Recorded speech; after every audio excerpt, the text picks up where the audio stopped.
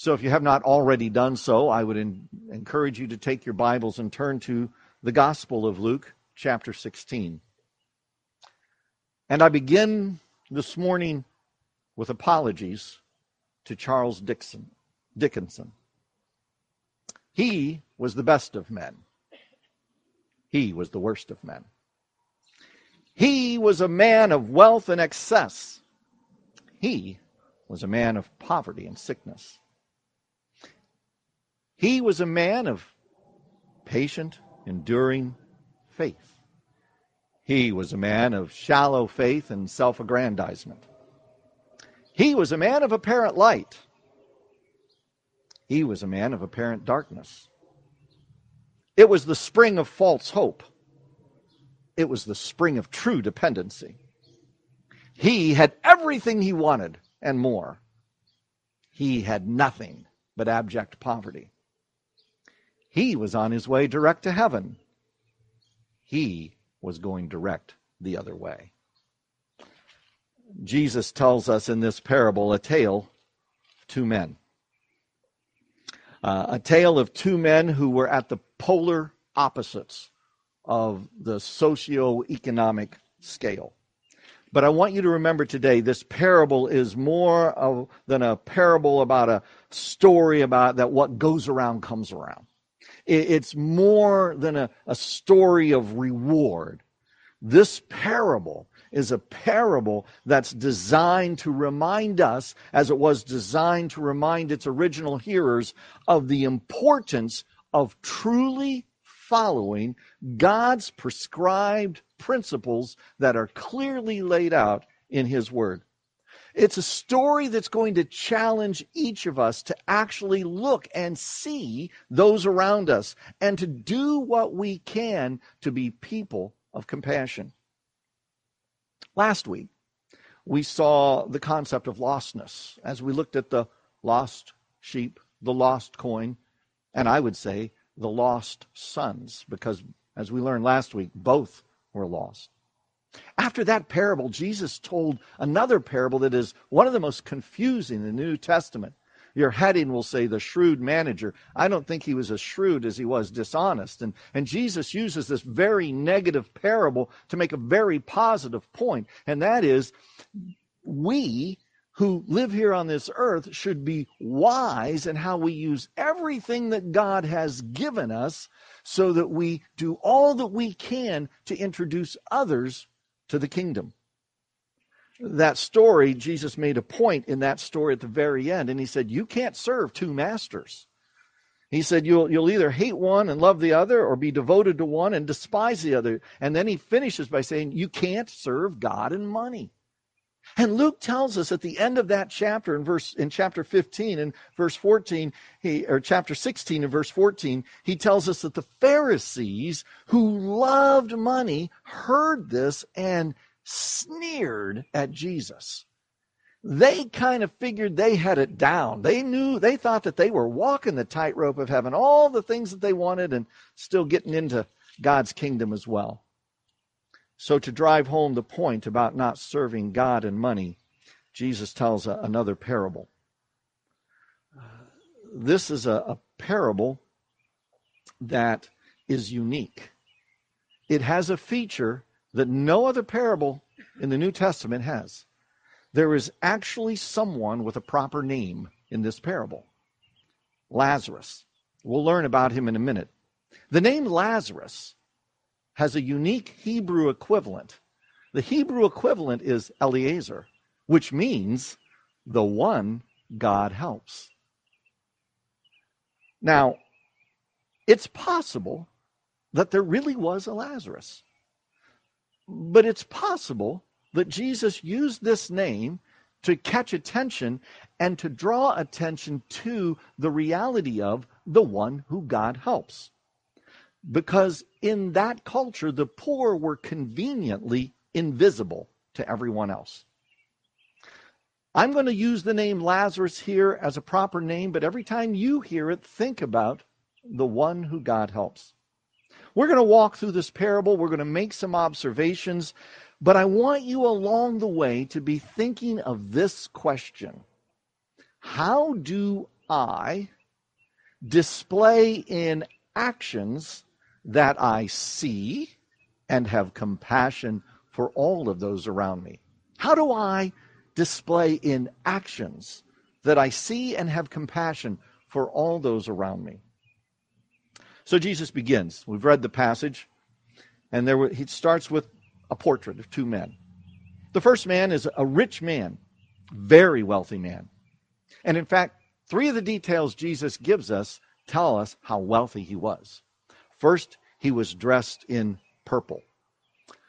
Purple was a cloth color of great wealth. Purple cloth was not natural. There weren't purple sheep. So if he was dressed in purple, it meant that he had to have that cloth imported. In the Roman world, one of the ways that purple was made was there were marine snails that were collected, thousands upon thousands of marine snails collected out of the Mediterranean. They were put in these large vats and they were boiled. And out of that process of boiling those snails, they could extract a purple dye and then dye the cloth. You know, this was a long, smelly, tedious, difficult process, and therefore purple was extremely expensive. And this guy had purple garments.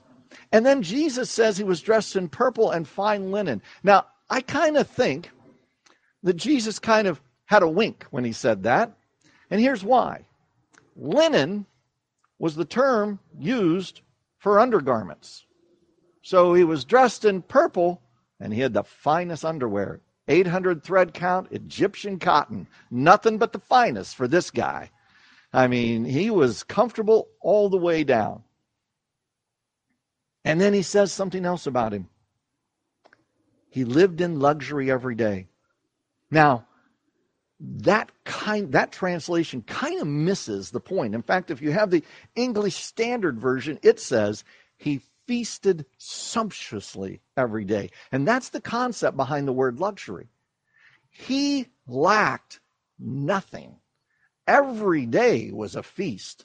Every day was a spread. You get the idea in the word feast that he didn't feast alone. There were people that wanted to be in this guy's orbit. There were people that wanted him to notice them. It may have been that it wasn't just him feasting. It was a feast for all of the well-heeled. Here's this man living in grand fashion, making sure everybody knew he was wealthier than wealthy. It was the ultimate in image management. But there was another man. At his gate was laid a beggar named Lazarus, covered with sores. At his gate was laid the one who God helps. His life didn't look like the one who God helps at that moment.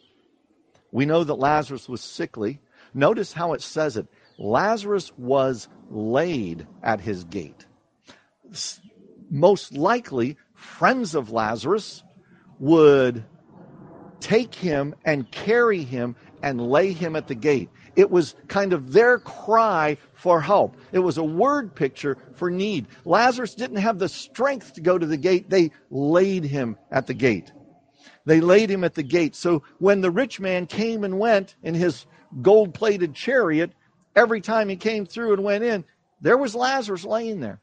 When his friends came for dinner to the big feast, there was Lazarus laying there.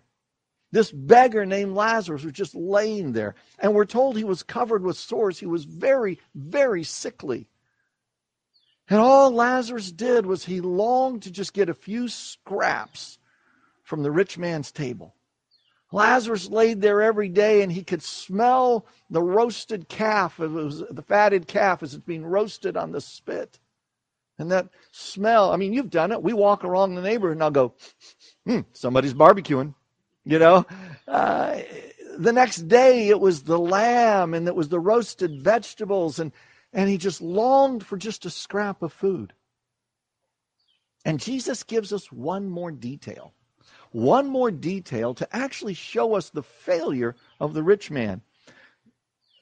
Moreover, the dogs came and licked his sores.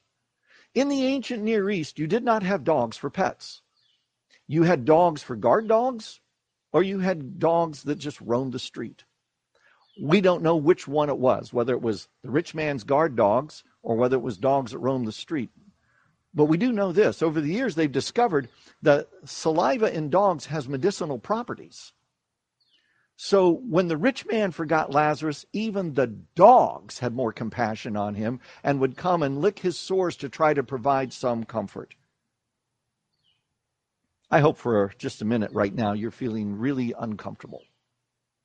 Not because of the grotesqueness of the story, which is enough, but just thinking of these opposites, thinking of the neglect. I know it made me uncomfortable. You see, every day this man who had everything he wanted and more went in and out of his gate on daily business and ignored the need literally at his doorstep. Every day, people of means who wanted to be in his orbit went in and out of his gate and ignored the need that was at his doorstep. Lazarus lay there sick, dying, and starving, and nobody noticed. Remember our key question today. How do I display in actions that I see and have compassion for all those around me? And I would say sometimes it's easier to speak of compassion than it is to practice it. Well, Jesus goes on in verse 22. The time came when the beggar died, and the angels carried him to Abraham's side. Lazarus dies, there's no funeral. There's nobody weeping for him. He dies, and the angels carry him to Abraham's side. By the way, this description here, Abraham's side, Hades, Jesus is using what was standard Jewish lore of the time about what maybe it looked like in the afterlife. This isn't necessarily a teaching on heaven and hell as much as he's using images and stories that the people knew to make a deeper point. Don't see this as a statement from Jesus that all poor people go to heaven and all rich people go to hell. That is not biblical. This is a point. This is not a point about God being against wealth. God is not against wealth. Look carefully at the mindset here. This is a parable about spiritual priorities. It's a parable about who do we serve right now. Jesus, drawing from that folklore, helps the audience begin to see this. Now, the rich man also died and he was buried. In that sentence, there's a lot said. That means the rich man was rich enough to have a burial area carved out of stone. Remember, when Jesus died, it was Joseph of Arimathea who had a tomb that he had already carved out. So this rich man was rich enough to have a burial. We learn later he had 5 brothers. There was a procession. There was weeping. They hired mourners. His death was mourned. And he wakes up and finds himself in the underworld, in Hades. Using language of the day, Jesus is saying he wakes up as far from God as possible. But somehow he can look across this chasm and he sees Abraham and he sees Lazarus seated at the place of honor. All of a sudden, their circumstances are reversed. And these next few words are very important. He looks up, he's in torment, he sees Abraham, and he calls to him, Father Abraham. That indicates that this man was a fellow Israelite. That indicates that he recognized who Abraham was. He knew the role that Abraham played in the life and the history of his nation. How is it that a descendant of Abraham, one who's part of God's chosen people, ends up in the afterlife as far from God as possible? It's not answered, but your original hearers are going, whoa, that's too much. You see, the theology of the day was wealth is a sign of God's blessing. And only good things happen to good people. The theology of the day was Lazarus is where he is because somewhere in his life or in his family tree there is sin that has to be paid for. Jesus is going to blow that, and he keeps blowing that out of the water. But note next what he says, Father Abraham, have pity, have mercy on me. Father Abraham, I had mercy on nobody else, but have mercy on me. And look at what he says. Send Lazarus. He actually knew Lazarus' name? He knew who he was? And not only that, he still sees Lazarus as lesser than him, one whose station in life is to serve him. Send Lazarus to me. I think one of the most powerful and one of the most overlooked realities of this parable is the fact that Lazarus never utters a word. Lazarus is a better man than I am. I could be like, oh yeah, dude, I got your relief right here. You know? You want some of this? Oh, it's good. Oh, it's cool and it's refreshing. You want a little of this? I got it right here. But Lazarus doesn't say a thing. He leaves it up to God's representative, Abraham, to take care of. I think it's important that we learn this balance. When to act and when to wait on God. I think it's so important that we learn that balance. Abraham's point, his response, is very clear and very subtle. Abraham replies, Son, remember that time you had everything? Remember in your lifetime you received your good things while Lazarus received bad things? But now he's comforted here and you are in agony. And, oh, by the way, just in case you were wondering, you may not have noticed, there's this great chasm and there's no bridge. We can't go to you and you can't come to us.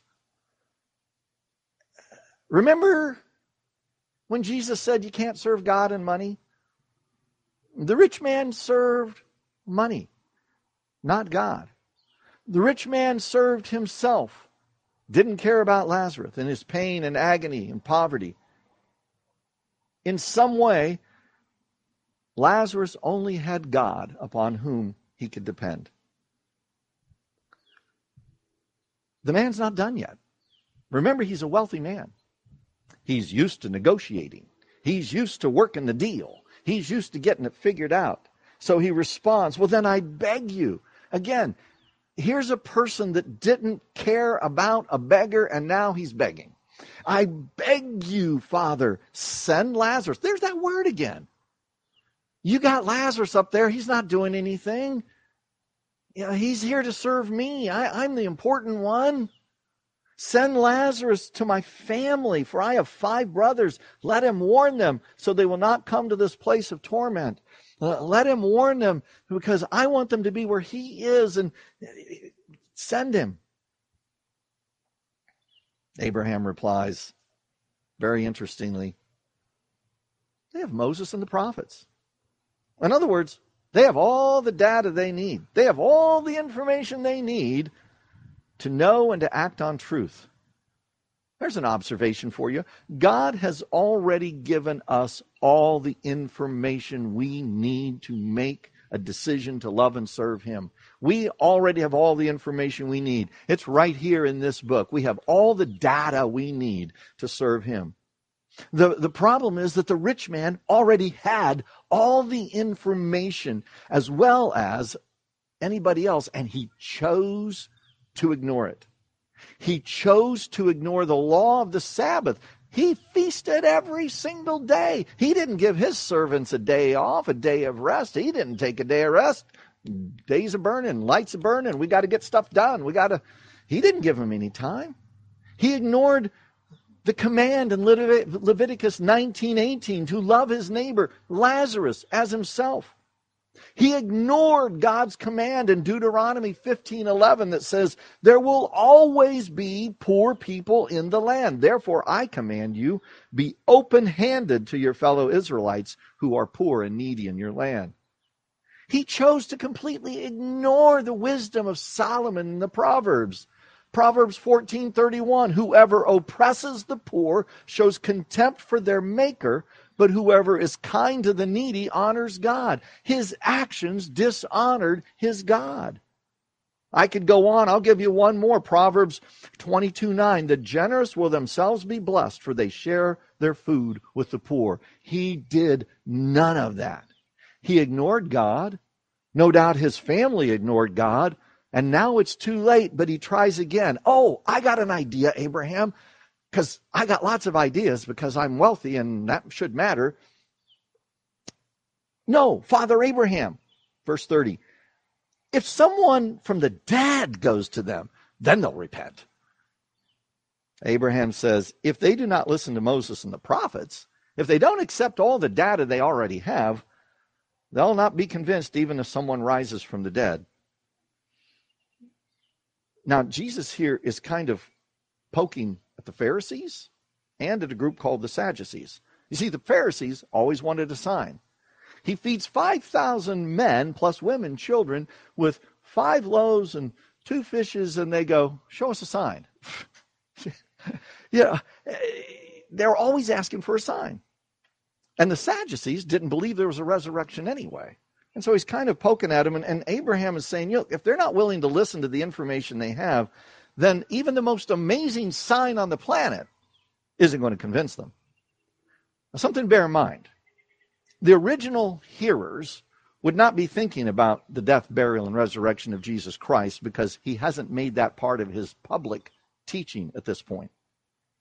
But what he does is he takes the most amazing sign any of them could ever imagine, and he simply says, if you're not willing to look at the clear teaching of God's word, namely Moses and the prophets, you're not going to respond to any sign. The teaching should be enough. But by the way, if you go to the Gospel of John, chapter 11, Jesus gives them that sign. Jesus raises Lazarus from the dead after he'd been in the grave 3 days, and they were so steeped in their disbelief that their response was to gather together, to huddle up, and to figure out how they were going to kill Jesus. This parable, it's not a parable to give us a description of heaven and hell. It's not a parable to teach some theology of payback. It's a parable to pull us all short and say, am I listening to and responding to the Word of God in my daily life? Let me leave you with a few final thoughts. When you hear or read God's Word, take it seriously. Think about it. The psalmist says in Psalm 1 that he meditates on the Word of God day and night. That word meditate is an agricultural term there. It means to chew the cud. He's just letting it mull over in his head. Do you think about God's Word? Do you run across a verse and just kind of hang on to it and just kind of let it roll around? When the late Eugene Peterson used to say, for many of us, church is like going to the ice cream parlor. I recommend Kimmer's, but anyway, for many of us, church is like going to the ice cream parlor. We go down to the ice cream parlor and, we get our order. Mine the other night was English Heath toffee and then my favorite Jamocha all together there. And I ate it and I enjoyed it. And when I was done, I threw the cup into the garbage. And it only made a little bit of difference in my life. But it didn't change me. And sometimes we treat God's Word that way. I read it, oh, that's really good. And then we just go do our own thing. When you hear or read God's Word, take it seriously. Another thing to remember, God is not against wealth. There are clear verses. I think of the end of 1 Timothy chapter 6, and he says, command those who are rich to be rich in good deeds, to not depend on their wealth, but to use it wisely. God's not against wealth, but he is against stinginess. He wants us to be generous. The old catchphrase is, you can't outgive God, and that is so true. Third thing, when God changes my heart, it will be seen in my actions. Talk is cheap. You can talk all you want about how good you are. I bet you when they feasted, the rich man and his friends talked about how good they were, how generous. Why, I went down to the temple the other day and I took an entire bag of gold and I gave it. I only have 499 bags of gold left, but boy, I let that one go. I'm going to tell you, that cost me a lot. I am so generous. Oh, I'm going to heaven. Actions count. When God changes your heart, it will be seen in your actions. And then I learned this from Lazarus. There is an amazing strength in quiet dependence upon God, even in difficult circumstances.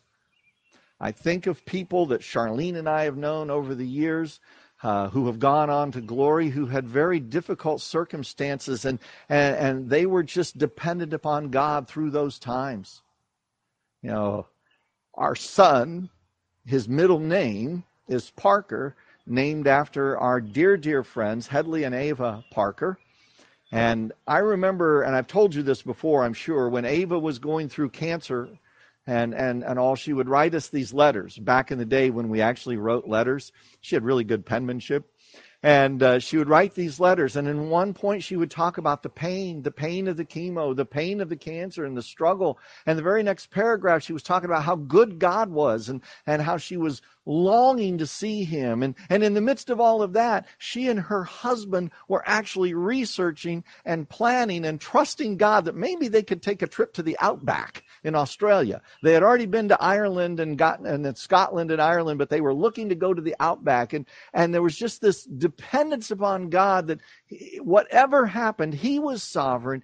We trust him. We don't always understand the struggles, but we lean into him. There is an amazing strength in quiet dependence upon God, even in difficult circumstances. We have a tale of two men. On earth, it seemed like the rich man had it going on. And it seemed like Lazarus was really at the bottom of the bottom. But in reality, in God's economy, our dependence upon him is far more valuable than our bank account. Our dependence upon him is far more valuable than what's in our closet. Our dependence upon him is far more valuable than what's in our garage. Upon whom do you depend today? Are your actions showing that you are compassionate to those around you? Let's pray. Father, thank you for your word this morning. Thank you for using it to pull me up short.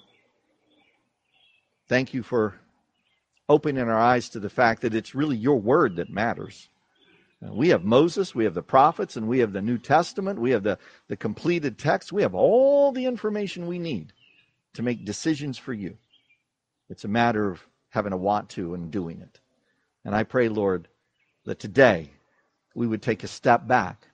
We would look at what we're placing value on, and we would put it through the grid of what you place value on. And may we change to be who you want us to be. In Jesus' name, amen.